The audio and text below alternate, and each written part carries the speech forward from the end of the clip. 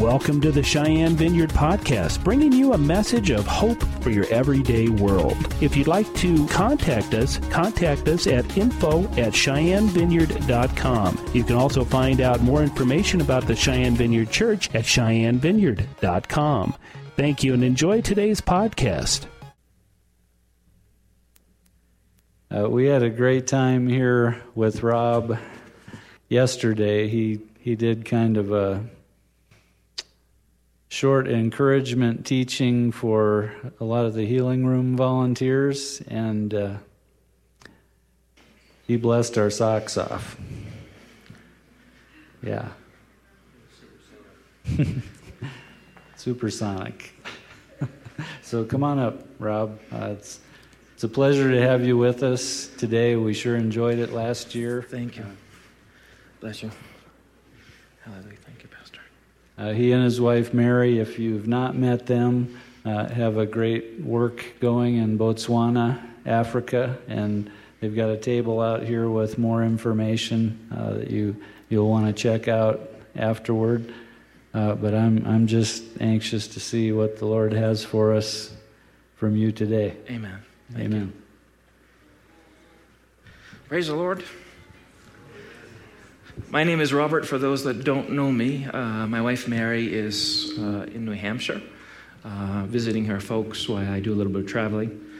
And we want to first thank the church for standing with us and supporting us. Thank God that the church is partnering with us on the work in Botswana, and also for those individuals who are also partnering with us. Is this okay? I'm not used to this high-tech stuff. I work in Africa. Okay. So just to tell you a little bit about our successes, because they're your successes as well. We have 3 churches that we started since 2007. All of them are doing well and growing in the Lord, both in numbers and spiritually. I have a Bible school also that I run, which we had about 20 students this year from about 9 different churches. Also, we have a program for kids where they come and play sports, and we talk to them about the Lord. Many parents would not allow their children to come necessarily to church because of the occultic background that we're laboring in. But we get them by bringing them and playing sports, talking to them about the Lord. Many of them have gotten saved through that, and we have many of them now in our church. Also, there's about 300 kids in that. Also, the government gave us 5 acres of land. We're building an orphan center for our children there. About 20% of the children in our town are orphans. Because of the HIV virus, over 50% of our adults in my town are HIV positive, which is creating a tremendous social gap and a tremendous need for the church to step forward. The government of Botswana is actually looking to the church now for solutions and saying, do something, help us, because what we've tried is not working. We have also received a grant from the government. We go into the public schools, teach on abstinence. Last year we spoke to about 7,000 young people from anywhere from 8th grade to high school, both in our city and in the surrounding villages. We were rated the number 1 abstinence program in the country by the government. Praise the Lord. On every Friday morning, I speak at a public school to about 760 children and 25 teachers. The school grades have gone up. Last year it was 17%. They received an award for the increase in their academics, and I got an award for contributing to that. Praise the Lord. And also my wife runs a ministry in 2 different cities, and now we have found a farm that we're buying so that we can become more self-sufficient. So we have come back to the States looking for partners, laborers, because the harvest is plenteous, the laborers are few. And so we would ask you to just prayerfully consider getting involved with us, and we want to again thank you for your part in what is happening in Botswana. Amen. Let me pray, and then we'll see where the Lord takes us. Father, in the name of Jesus, we thank you for the opportunity to look into your word this morning. And Lord, we ask for grace to hear and grace to communicate what your Spirit is saying. And Jesus, we thank you that you have a special plan for our lives. We pray that you lead us and guide us into all truth. For you said that we shall know the truth, and the truth will set us free. And Father, today we look to your word for truth. We look to your word to help us to go into that place of freedom. In Jesus' name, amen. I'm going to ask you to turn your Bibles to the book of 2 Corinthians, chapter 10.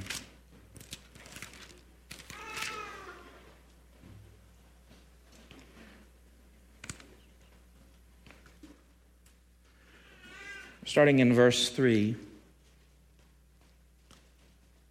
Paul says, "For though we walk in the flesh, we do not war according to the flesh. For the weapons of our warfare are not carnal, but mighty in God for pulling down strongholds." Now, one of the things that I've recognized from my time in Africa and also in my time in the States traveling from churches to church is that many Christians don't understand that there really is a war that we are in. And so we have a group of people in the church who basically live kind of an apathetic Christian life, never realizing that there really is a war going on. And then we have another group of Christians who have a war mentality, but sometimes find themselves fighting with actually the wrong enemies. They're warring, but they're misunderstanding what the primary war is as a Christian. So Paul says, we have a war, and we have some weapons, hallelujah, and they're not fleshly, but they're mighty in God to pulling down strongholds. Now, a stronghold, just to give some background to those that don't know, a stronghold is either a fortress or a prison. A stronghold is something that keeps others out and you separated from them. So Paul says, we have weapons to pull down these prisons. We have weapons to pull down these forts which are keeping something out and keeping us imprisoned inside. As Christians, we have to understand that many Christians, although they're saved, still live in a place of imprisonment. Many Christians still live separated from God somehow.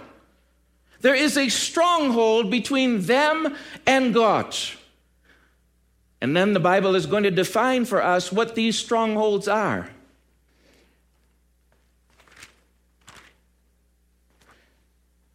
It says,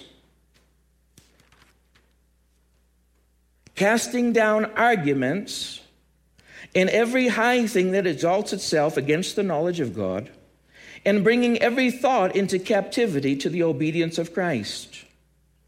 These strongholds are not demonic powers over the town. The Bible actually tells us these strongholds are arguments, their knowledge, and their thoughts. And so what happens is, as Christians, when the Word of God is preached, automatically, if there's a stronghold in our lives, we have arguments against that word that comes to us. When God's word comes and says something, something rises up within us and we argue with that. When God's word is preached, there's another knowledge that comes up against that. When God's word is preached, thoughts come and they barricade us against God. And God is trying to get us into freedom, but we find that we're arguing and thinking in opposition to his thoughts and his ways. Let me give you an answer. For instance, in Botswana. My first church that I am in Botswana, was started in the poorest area in the country. And so, I prayed and asked the Lord, and people got saved, and things began to happen. And I was asking the Lord, what to do for these people that are so poverty-stricken. And the Lord told me, talk to them about giving. And when God told me to talk to them about giving, you know what? I argued with that. I had other thoughts. I had other knowledge. I had other ways of thinking that I had been trained as a missionary, never to talk to them about giving. And finally, I decided to surrender to God and do what he said. And when I began to preach to them about giving, you know what? They had arguments. They had thoughts. They had knowledge.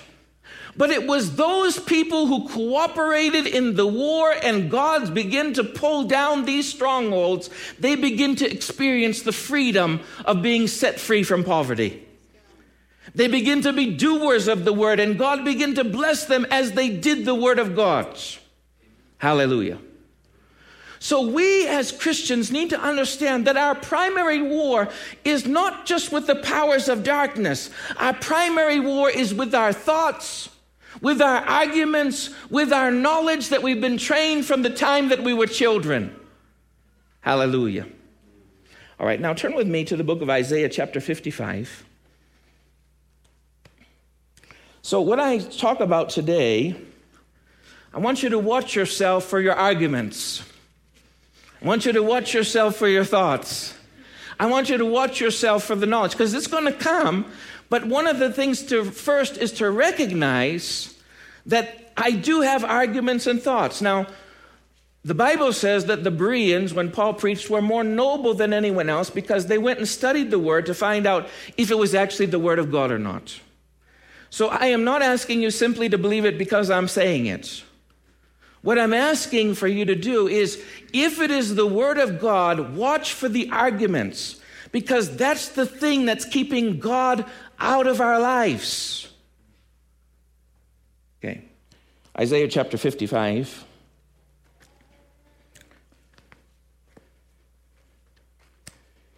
Starting in verse 8.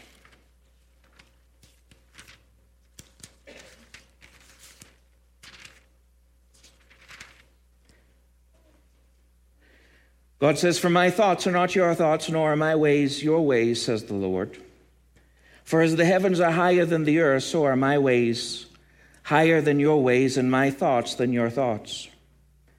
For as the rain comes down and snow from heaven, and do not return there, but water the earth, and make it bring forth and bud, that it may give seed to the sower and bread to the eater, so shall my word be that goes forth from my mouth. It shall not return to me void, but it shall accomplish what I please and prosper in that thing which I sent. For you shall go out with joy and be led out with peace. The mountains and the hills shall break forth into singing before you, and all the trees of the field shall clap their hand. Instead of the thorn shall come up the cypress tree, instead of the briar shall come up the myrtle tree, and it shall be to the Lord for a name, for an everlasting sign that shall not be cut off." I have found for my time in church life that there are many people, many Christians, who are not experiencing the joy and peace that this talks about. Many of us have actually briars and thorns in our lives. And so God says in this passage, he says, I don't think like you think, and I don't do things your way, and you don't do them my way. And he's not condemning us. He's just saying, you don't think like I think, and you don't do things the way I do them. My thoughts are higher, like the heavens. Your thoughts are like that on the earth. But if you want to have a heavenly life, you must allow God to change the status of your thoughts. In order to have the abundant life that Jesus wants us to have, our thoughts have to become like his thoughts. Our ways have to become like his ways. And so God says, I know you have a problem. You don't think like I think. You don't do things my way. So I'm going to send you my word. And my word is going to change the way you think. And that's going to change the way you do things. And when you do that, you shall be led out with joy and go forth with peace. The mountains, the obstacles in your life will begin to clap for you. And all the trees of the field will clap their hands. And instead of a cycle of pain, instead of briars and thorns in your life, there'll come up a myrtle tree and a cypress tree. The myrtle and cypress tree are used for two different things. One is used for flowers, a thing of beauty. The other is used for musical instrument. And instead of thorns and pain, there'll be singing and beauty. When we begin to think like God thinks and act in the way that God would want us to act. Jesus said it this way. He says, if you continue in my word, you'll know the truth, and the truth will set you free. Paul says it this way. He says, be ye transformed by the renewing of your mind. He says, be changed by changing the way you think about things. He uses the word metamorpho in the Greek, which is the word which we had from science class. Do you remember that? When we talked about a caterpillar changing into a butterfly. Something that was, to me, ugly, crawled along the ground, took a long time to get places, But when it changed, it became something totally unrecognizable. So different that you could not even tell that this was this. This is what Paul is saying. He says, be changed to such an extent that when people look at your lives, they won't even resemble what they used to be like. Your marriage, your family, your health, your life will be so different. You'll have metamorphosed. You'll be transformed by the renewing of your mind. Your mind will change, and it will allow God to begin to move as He wants to move. You cannot have supernatural life with earthly thoughts and ways of thinking. So He gives us His word. Hallelujah. To change the way we think, to change the way we act, to change our lives, and give us the joy and peace which we're longing to have. I was on the mission field for about 6 years. Everything seemed to be going so well on the outside. Church was growing. 2 churches were growing. People were getting healed. People were getting saved. I had a Bible school that was running. I was feeding kids. And my wife and I were on the verge of divorce. And I was wondering, what's going on? Here I am trying to serve the Lord. She's trying to serve the Lord. And we're on the verge of divorce. And we're preaching the Word of God. But you know what I recognized? Our marriage had become a place of thorns and briars. It was painful. It hurt. So what do we have to do? We had to go back and find out the way God thinks about it and begin to do things God's way. And when we begin to do things God's way, our briars and our thorns begin to disappear. Joy and peace begin to come into our marriage. It seemed like the world was clapping their hands for us. And we were able to go back to the mission field. Hallelujah. You know, for some of us, God wants to change the way you think about sickness and the way we think about disease, and the way we think about cancer, and the way we think about diabetes, and the way we think about deafness and blindness. God says, I know you don't think about things that way. Let me give you my words so that you'll change the way you think, so that you can begin to believe that you'll lay hands on the sick and they will recover. Hallelujah. I've had the privilege laying my hands on the blind, the deaf, even one mute little boy, and seeing him speak. Hallelujah. Blind do see, deaf do hear. Cancers do disappear. Tumors go away. Is it because I'm so wonderful that I'm a man of God? No. God changed the way I think so I could change the way I acted, so that He could change the way He was in my life.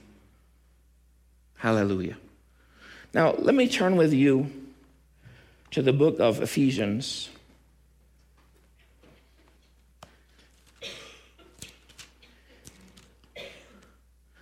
Because my marriage was almost disintegrated, I have a heart for couples and marriages. When I found Isaiah chapter 55 and understood what it said, it gave me hope. It gave me hope that God could remove the thorns and briars if He could get me to think like He thought. And He brought me to some passages about marriage which begin to change the way I thought, change the way my wife thought, change the way we acted, and gave us a different relationship.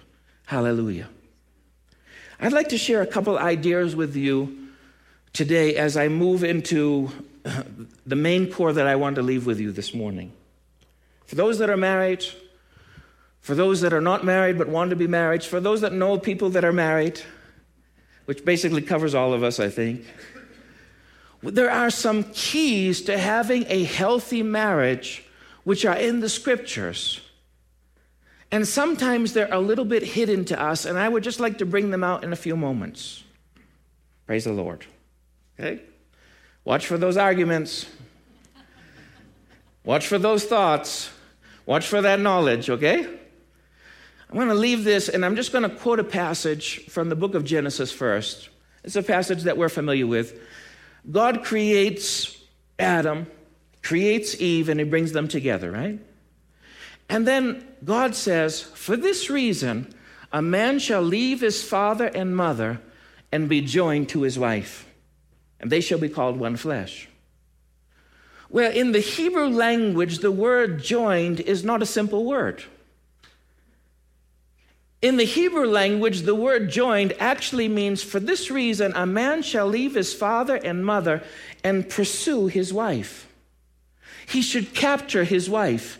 He should keep pursuing his wife. He should capture her. He should overtake her. He should stick close to her. The idea that the writer, the Holy Spirit is giving is, after you're married, guys, keep pursuing your wife.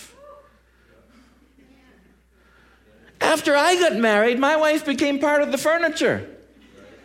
And I went on to pursuing other things, good things in my mind. I wasn't out drinking. I wasn't out running around. I was pursuing the ministry. But I was missing one of God's first things he said about marriage. Pursue your wife. Keep capturing her. Keep overtaking her. Keep making her feel special. Keep making her feel like she's number one in your life. What you did when she was your girlfriend, keep doing. Hallelujah. Good preaching, yeah.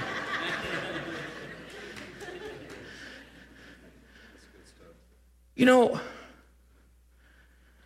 God's word is saying, I know you don't think like I think. This is the thing we have to understand about God. God doesn't waste his words. He only tells us that which he needs to tell us because it's not natural to us. Let me say that again. God tells us what is not natural for us to do. In other words, he doesn't tell us to tie our shoes because he knows he'll tie our shoes. He tells us things about relationships which are not natural for us to do without being told. Hallelujah. So he tells, in this passage, he says, guys, Adam, keep pursuing your wife. Keep capturing your wife. You know what I found in marriage counseling now that people knew that our marriage was shot, we recovered, we went back to Africa? You know, we were ashamed when we left. When we came back, people now were willing to talk to us about their problems. And you know what the number one problem I found in marriages for women is? They're looking for the heart of their husband. That's the thing that they want more than anything, is they want to be loved. They want to feel like besides Jesus, if they're saved, besides Jesus, I'm the most important thing in his life. He's pursuing me. I'm still special like I was when I was that young girl. When no one had to tell him to call me or write poems or bring me flowers. No one had to tell him, it was automatic. Now God is saying, I'm telling you, keep doing this. Because if you don't, you know what will happen?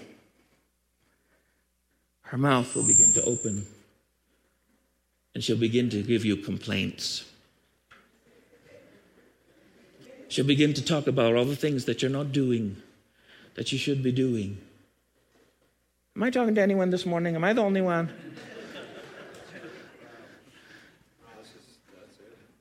And she'll begin to complain in an attempt, sometimes not even realizing what she wants is she wants you.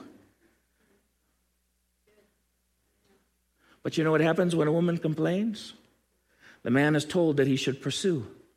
What does he do when a woman complains? He withdraws. Why? So God has to say, keep pursuing your wife, because what is natural is to withdraw from her. That's what I used to do. I used to go into the other room and shut the door. Then my wife would come into that room and I'd leave that room and I'd shut the door behind me. We'd play that, we'd race all over the house. She'd be coming in and I'd be running to the next room. Some we run to our cars. Some we go to our work sheds. Because why? We want to get away from that mouth, which is hurting us and conveying to us disapproval. Because one thing men need in a marriage, they need respect. It's a primary need. When women come for marriage counseling, they say, I don't feel like I have my husband's heart when I get down to it. And a husband will say, she doesn't respect me. The way she talks to me, the way she acts with me. He's looking for respect. Now, if we go to the book of Ephesians chapter 5,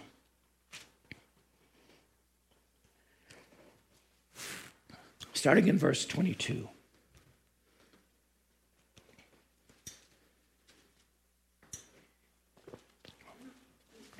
See, for some people, they say, this is not important. Listen, Ephesians chapter 5 comes before Ephesians chapter 6. Ephesians chapter 6 talks about we wrestle not, but we're wrestling against principalities and powers. You can forget defeating the devil if you can't get your marriage right. That's why it's in order. He says in chapter 6, finally, in light of all the things I'm talking to you about, now put on the whole armor of God. Don't try to do it if your relationships are wrong. The devil will just beat the daylights out of you. It talks about husband-wife relationships, talks about parent-child relationships, talks about workplace relationships. He says, get those right. Get love working in those relationships. Then you're ready to face the devil. Why? You may say, well, I don't believe that. Listen, 1 Peter chapter 3 says, if I don't treat my wife with understanding, my prayers are hindered. If we're not loving one another, we're not standing on solid ground. Okay, verse 22. This used to be my favorite verse. Wives, submit to your husbands as to the Lord. Ooh, I know that one so well. And I used to quote it often to Mary. The problem is she knew her Bible well, and she would quote the following verses to me. And so we would launch scriptures at each other and grow further and further apart. This is the point that it says. It says, wives, in other words, it says, husbands, I'm not talking to you. I'm talking to the lady. This is between me and her. This is not between you and her and me. Wives, this is what I'm asking for you to do. Submit to your husband. Why? It's not going to be natural for you. It's not going to be easy for you. It's a God-given assignment.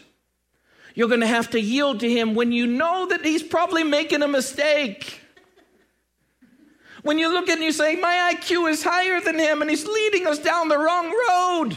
We don't agree. You're going to be tempted to stick your heels in the ground and fight. And God is saying, wives, this is my God-given assignment to you. See, I used to meddle in the assignment. I used to say, Mary, all you need to do is submit to me. Just submit. In fact, when we went into counseling, I was expecting the counselor to hear, our sides and just tell Mary, you got a good guy, submit to him. Go back to Africa. He didn't say that at all. I was so disappointed. This is the thing about a Christian marriage. A Christian marriage is, first of all, vertical before it's horizontal. God is the three-strand cord. He is the one asking you to do something. It's between you and him. Hallelujah. Now, guys, this is one thing we have to understand. Submission is not easy. Okay? Submission is not easy. Let me give you an example. How many of you keep the speed limit? Raise your hands. Oh, look at those ladies. Just a couple brothers. Why? We're told to submit to the authorities, right? Why don't we do that? Because it doesn't make any sense. We think we know better. It says 40. This is a big road. There's no one around, right? Submission is not an easy thing because it's our thoughts. It's our way of thinking. Some of us struggle to put that seatbelt on. We don't like to be followers. We don't like to be told what to do. As the brother said, Wyoming is independent, right? Same way where I come from. Now, it says, the husband is head of the wife, as also Christ is the head of the church and the Savior of the body. Now, there's an important word here that is often missed when men talk about being the authorities in their home, and it's the word as. It's actually saying, in the same spirit in which Christ exercises authority over the church, that should be the spirit in which a man exercises authority in his marriage and in his home. I had our marriage upside down at one time. Mary was the head of our marriage. She's older than I am. She had a little more life experience. I abdicated. She was the leader. When we went to the mission field, we were on equal ground. We both knew nothing. I took the position of being the leader, and I took it. But I didn't take it in the spirit of Christ. You understand what I'm saying? Authority is to be exercised in the spirit in which Jesus would exercise it. Hallelujah. The husband is head of the wife as Christ is the head of the church. He's the Savior of the body. Therefore, just as the church is subject to Christ, so let wives be to their own husbands in everything. Okay, just one more note, ladies, and then I'll get off. Submission only comes into play when you disagree. Otherwise, you're walking in agreement. Submission means to yield, to rank yourself under. It means when you don't agree, you say, okay, honey, we can go your way. But you don't say, okay, honey, we always have to do it your way. Mr. Perfect. You're always right, and I'm always wrong, so we'll do it your way. Those were conversations that I'm glad those thorns have disappeared for the most part. So submission is even higher than obedience. Obedience, you can tell a child in Africa, you can tell a child, carry this bucket of water from there to there, and they'll carry it. But they can be grumbling all the way. They're not submitting. Okay? So there is a difference, ladies, the spirit in which we yield. How about this passage? Submit to God, resist the devil, and he'll flee from you. Is it easy to yield to God when he asks us to do things? Sometimes not, right? If God said to you, hey, I want you to move from Wyoming, and you join that brother in Botswana, some of you say, hey, no, I don't want to do that. I got my plans. Praise the Lord. So, submission only comes into play when you don't agree. And it is a vertical assignment. Okay, guys, now I'm going to get heavy on you. Husbands, this is between the husband and God. Wives, don't be the Holy Spirit in your house. You're not good at it. Okay? Don't take God's place. Let God have his place. Let him communicate directly to your husband. The Bible says you will not win your husband over with your words. You will not. Men are not like that. They don't want a mommy. They want a wife. Don't mother. You'll be tempted to mother. Don't do it. Husbands, love your wives, just as Christ also loved the church and gave himself for her. Why is it telling husbands to love like this? Because it's not natural for us. It talks about here giving ourselves for our wives, as Christ gave himself for the church. Now, this word give in the Greek language means to give yourself, to be judged, crucified, and condemned. Which means, guys, sometimes your wife is going to judge you, crucify you, and condemn you, and you got to keep loving her while she's doing that to be like Christ. That he may sanctify her and cleanse her with the washing of water by the word. Here's another big one. Christ is using his word to affect his bride. One of the other complaints about in marriage counseling is the woman says, we never talk. I've never had a man come to marriage counseling and say, we don't communicate. But I've had a lot of ladies come and say, we don't communicate, we don't talk. And my wife used to say this to me, and I used to say to her, we talk all the time. We work together. She'd say things like, we're never together. I say, we're always together. We're always going to this church meeting together. We're always preaching here together. We're always singing here. We're always together. And she said, but we're not together. Because why? You're not talking to me about me and you. You're not sanctifying. I wasn't sanctifying her with the conversation. I talked when I had to talk. I like being quiet. I like coming home from work and going in my room or watching a game. But I realized what this is saying to us men is saying, it doesn't matter whether you like it or not. You've got to learn to talk. She needs your words. And it is a God-given assignment to us men. Now, some men don't struggle with this, but they're the small minority. Most of us struggle to talk enough. Ladies, am I lying? No. Okay, praise the Lord. Okay?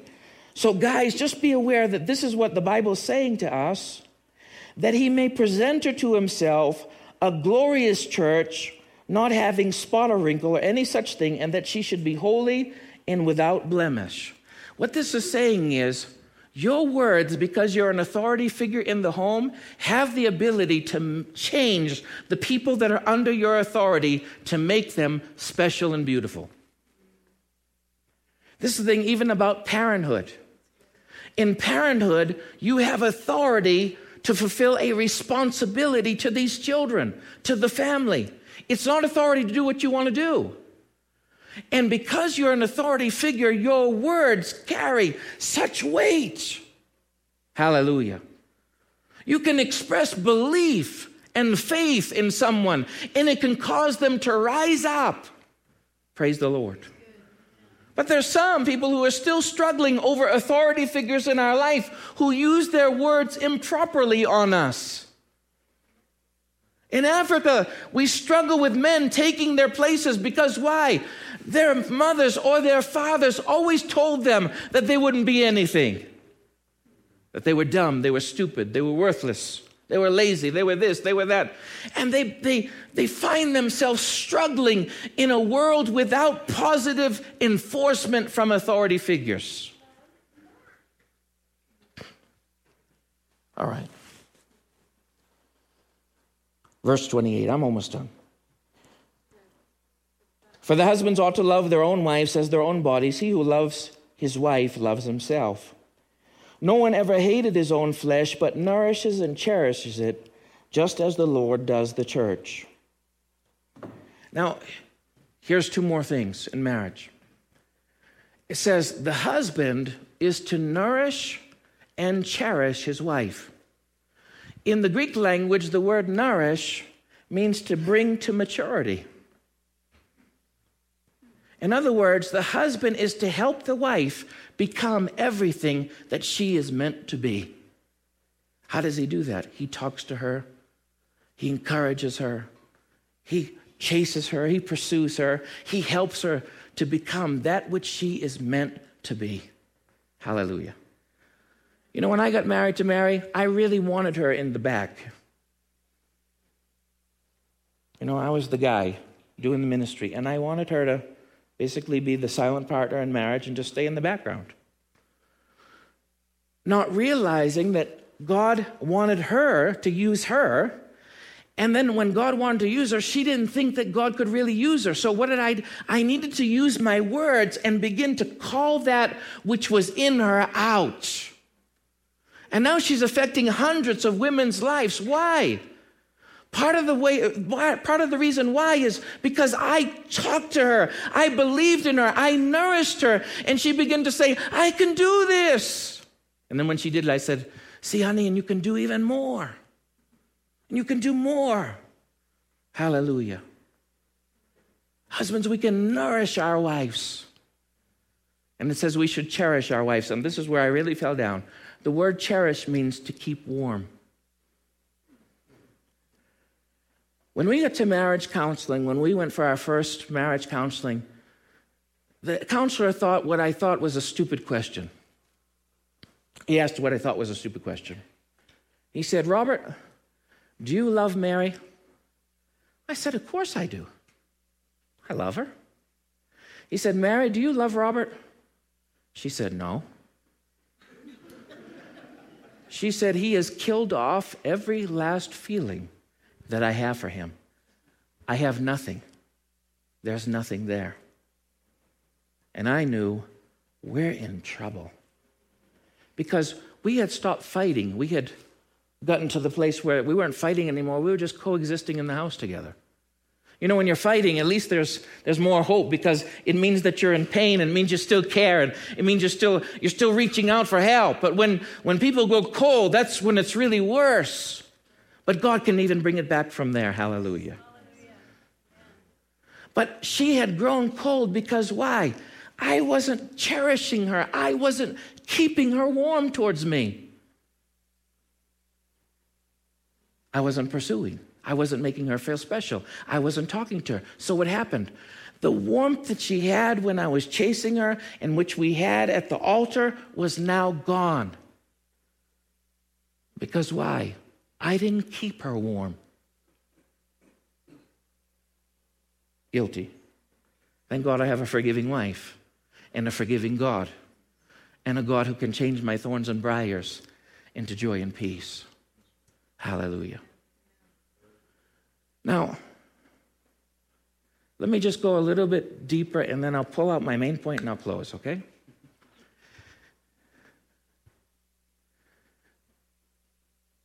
Children and parents. It says, fathers, don't provoke your children to wrath. And how does a father provoke his child to wrath? Well, one of the ways he provokes his children to wrath is he only talks to them when he's correcting them. He's not an authority figure like Christ is an authority figure. So children get broken-spirited when they feel like, you know what, no matter what I do, it's not good enough. And he only pays attention to me, you know, when it's an assignment. You are a representative of God the Father to that child. They're going to view the character of God coming through that human lens. Now, some of us, we've had to overcome the fact that our fathers were not the greatest and attach ourselves to a Father that we have now, our Heavenly Father, who's good, who loves us, who notices us, who knows every hair on our head, who knows our downsitting and our uprising. He loves us. Hallelujah. And then it says, children, obey your parents in the Lord. Honor your mother and father. We live in a day in which that seems to be absent from society. You know what it means to obey your parents? It means, the Greek word means, as if you're waiting for someone to knock on the door that you might run and open it. In other words, the word to obey your parents means you're eager to hear them ask you to do something. You want them to give you a request so that you can obey it. You're waiting for that as if you were waiting for a special guest to come to your house. Do you remember when we were kids? We acted like we couldn't hear our parents. They said, oh, I didn't hear you. Oh, I don't remember you saying that.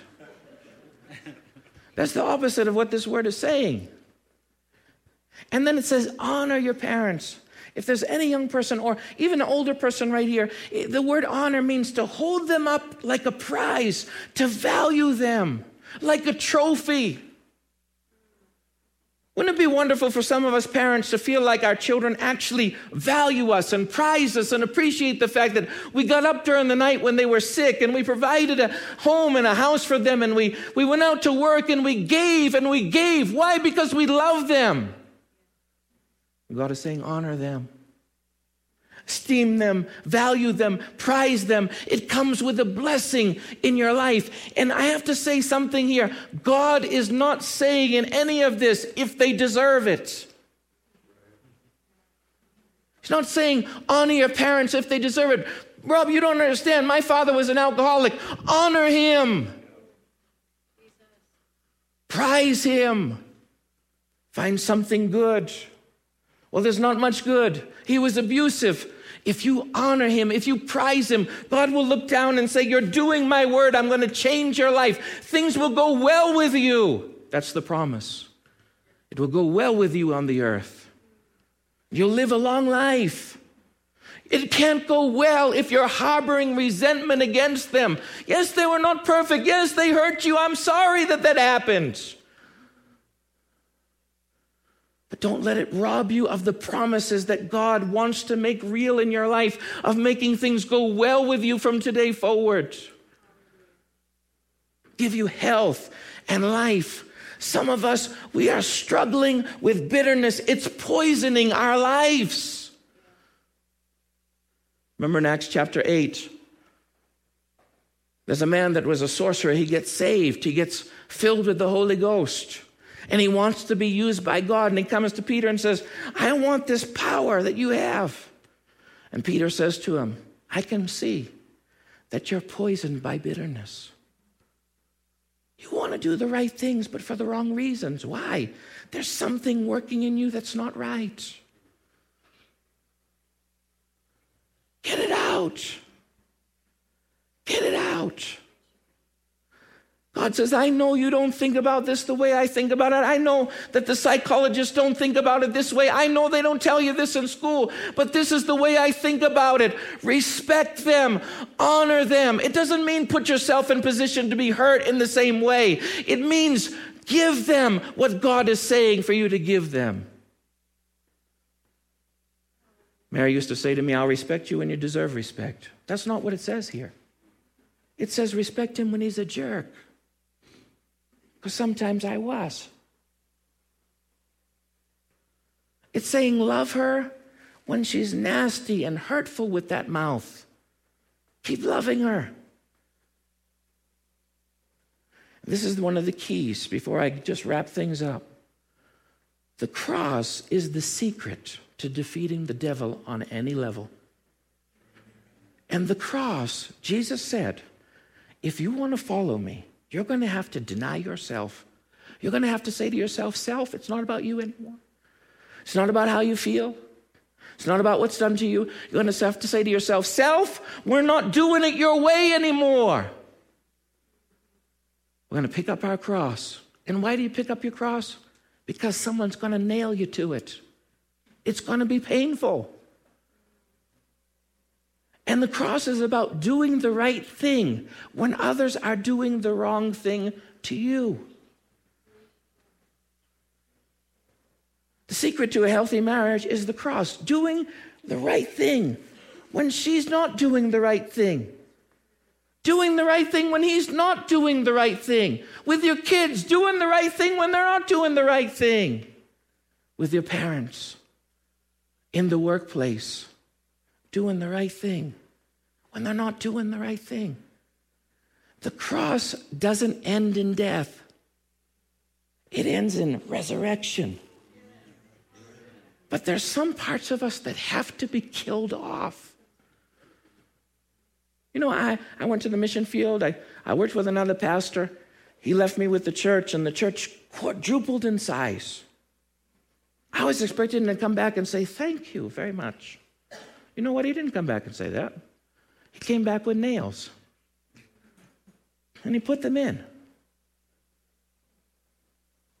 And I realized that I was doing some of what I was doing for the wrong reasons. I wanted to be appreciated. And God was killing that off in me.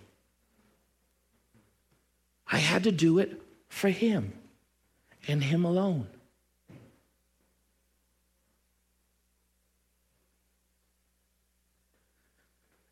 The cross beat the devil before, it will beat the devil again. It's time for us as Christians to have the marriages and family life God wants us to have. And will it be easy? It will not be easy. It will take the cross in our lives. It will take denying myself when I feel like withdrawing. Because we've had an argument, I feel like withdrawing. I got to just withdraw for just a second to get my composure and then begin my pursuit again. You know, I found that, for myself with Mary, if we fought, she said things that were hurtful. I'd withdraw. Then God began to deal with me. Did my flesh want to do that, pursue? Absolutely not. There was a battle going on. Being spiritual is not about feeling right all the time. It's about doing the right thing when you don't feel like doing it. Like love your enemies. Do you feel like loving your enemies? Do you feel like praying for them? No, you don't. You've got to deny yourself. You've got to say, feelings were not following you anymore. You led me into a ditch. If you do the right things, feelings will follow. I pursued my wife when I didn't feel like pursuing her. Because I thought to myself, you know what? She's kind of a pain.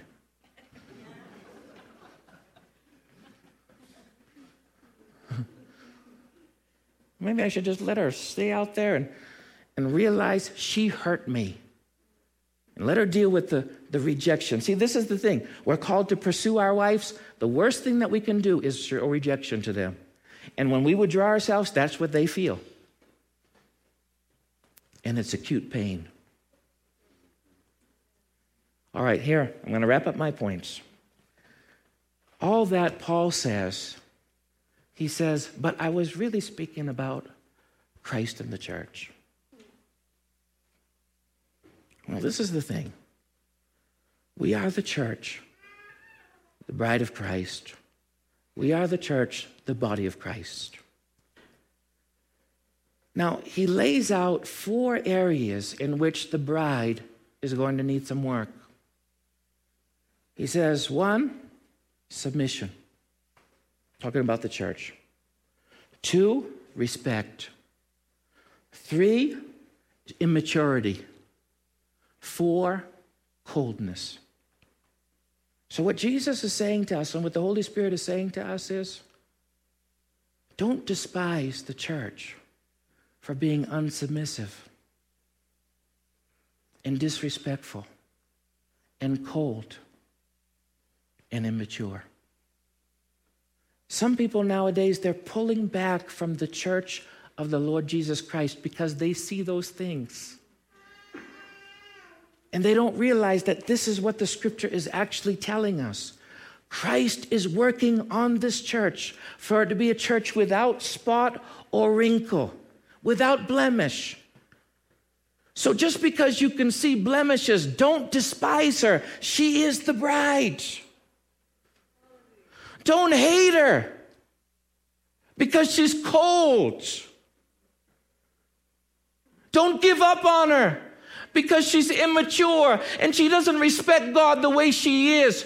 Keep working with her. Keep giving her her words. Keep cherishing her as the body and help her to become all that she was meant to be. Don't give up on the bride. Don't give up on the bride. Remember when you were a teenager and you looked in the mirror and you had a blemish on your face? Seemed like me, every important event, I got a pimple on the end of my nose. You know, when you look in that mirror and you say, that's all I can see. And we try to cover it up, and my mom would come in. There's a different mom. She'd say, you want me to take care of that for you? No, Mom, leave me alone. I'm 17 years old,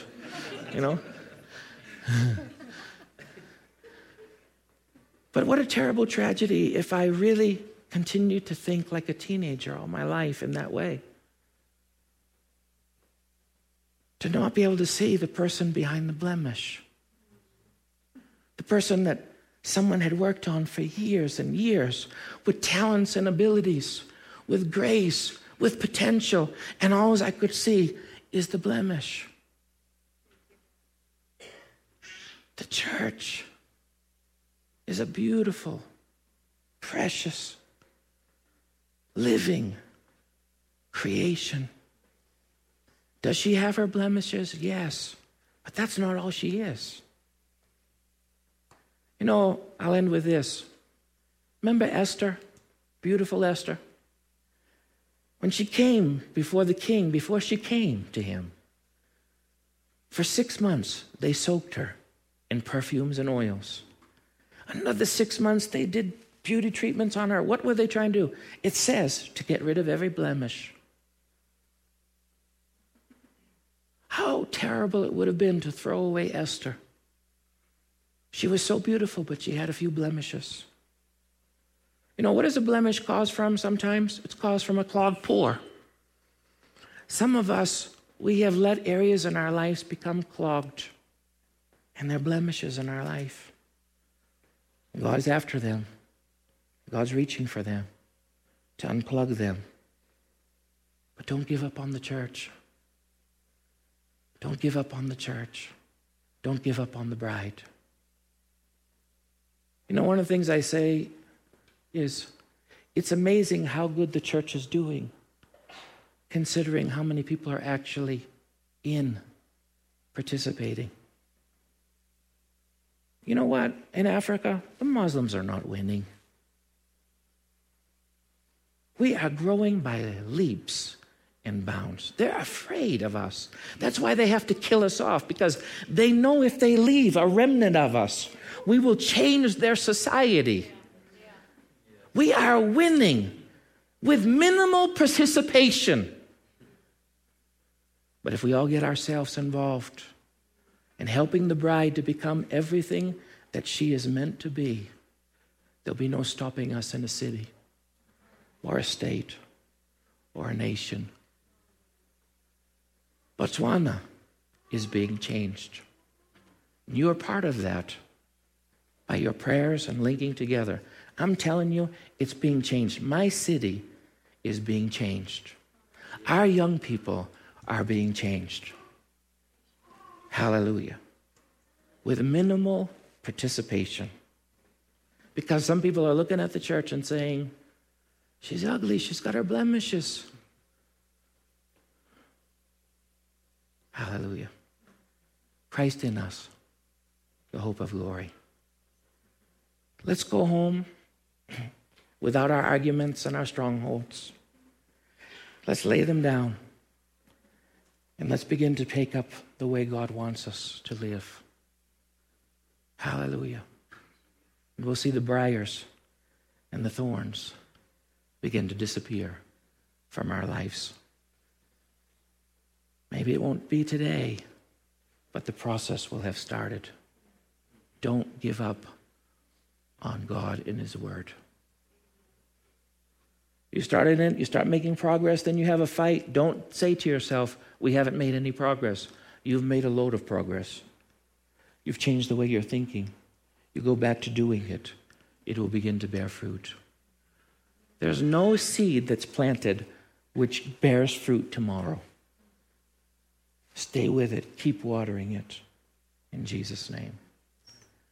Father, in the name of Jesus, we thank you for the opportunity to look into your word this morning. We thank you for grace upon our lives. We thank you that we're knowing the truth, and the truth is helping us to be free. Hallelujah. Pastor, and do what you desire to do, and I'll do whatever you want me to do. Okay.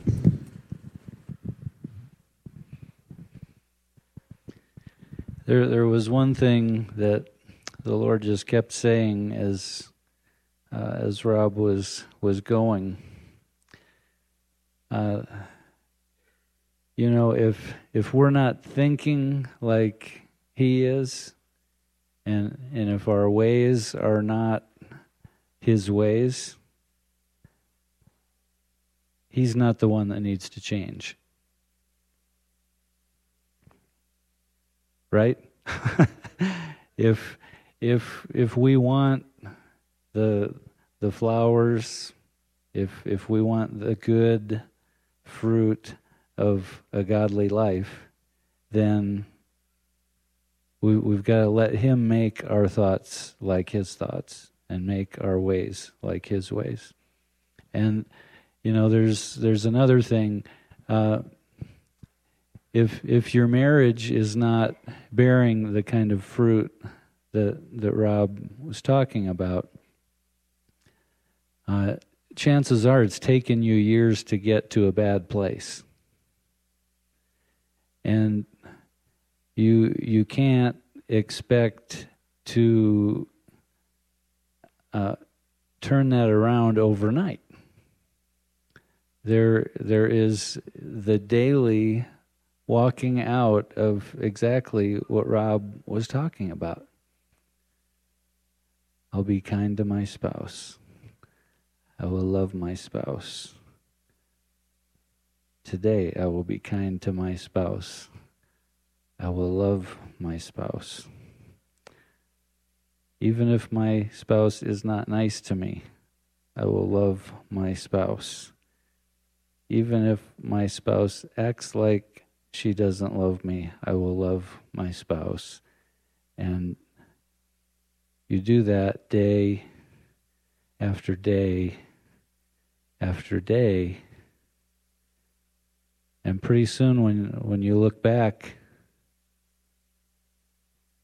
things are much better.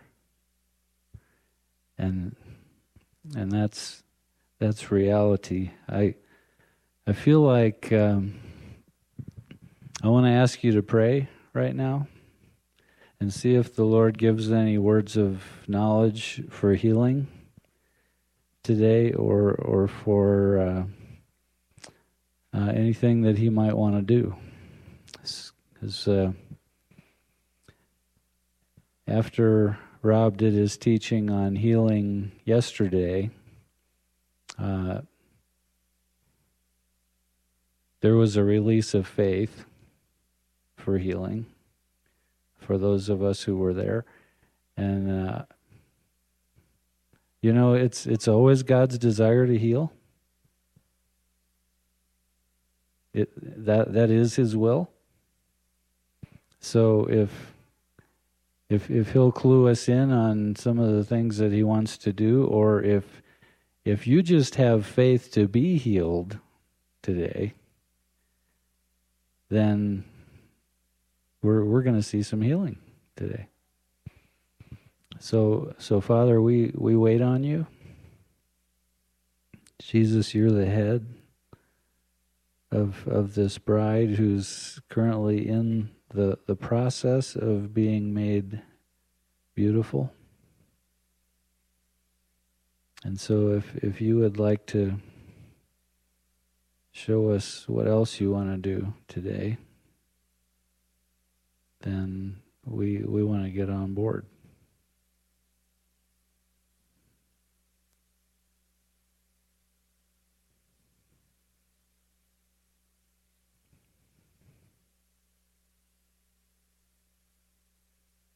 Father, release faith for healing this morning.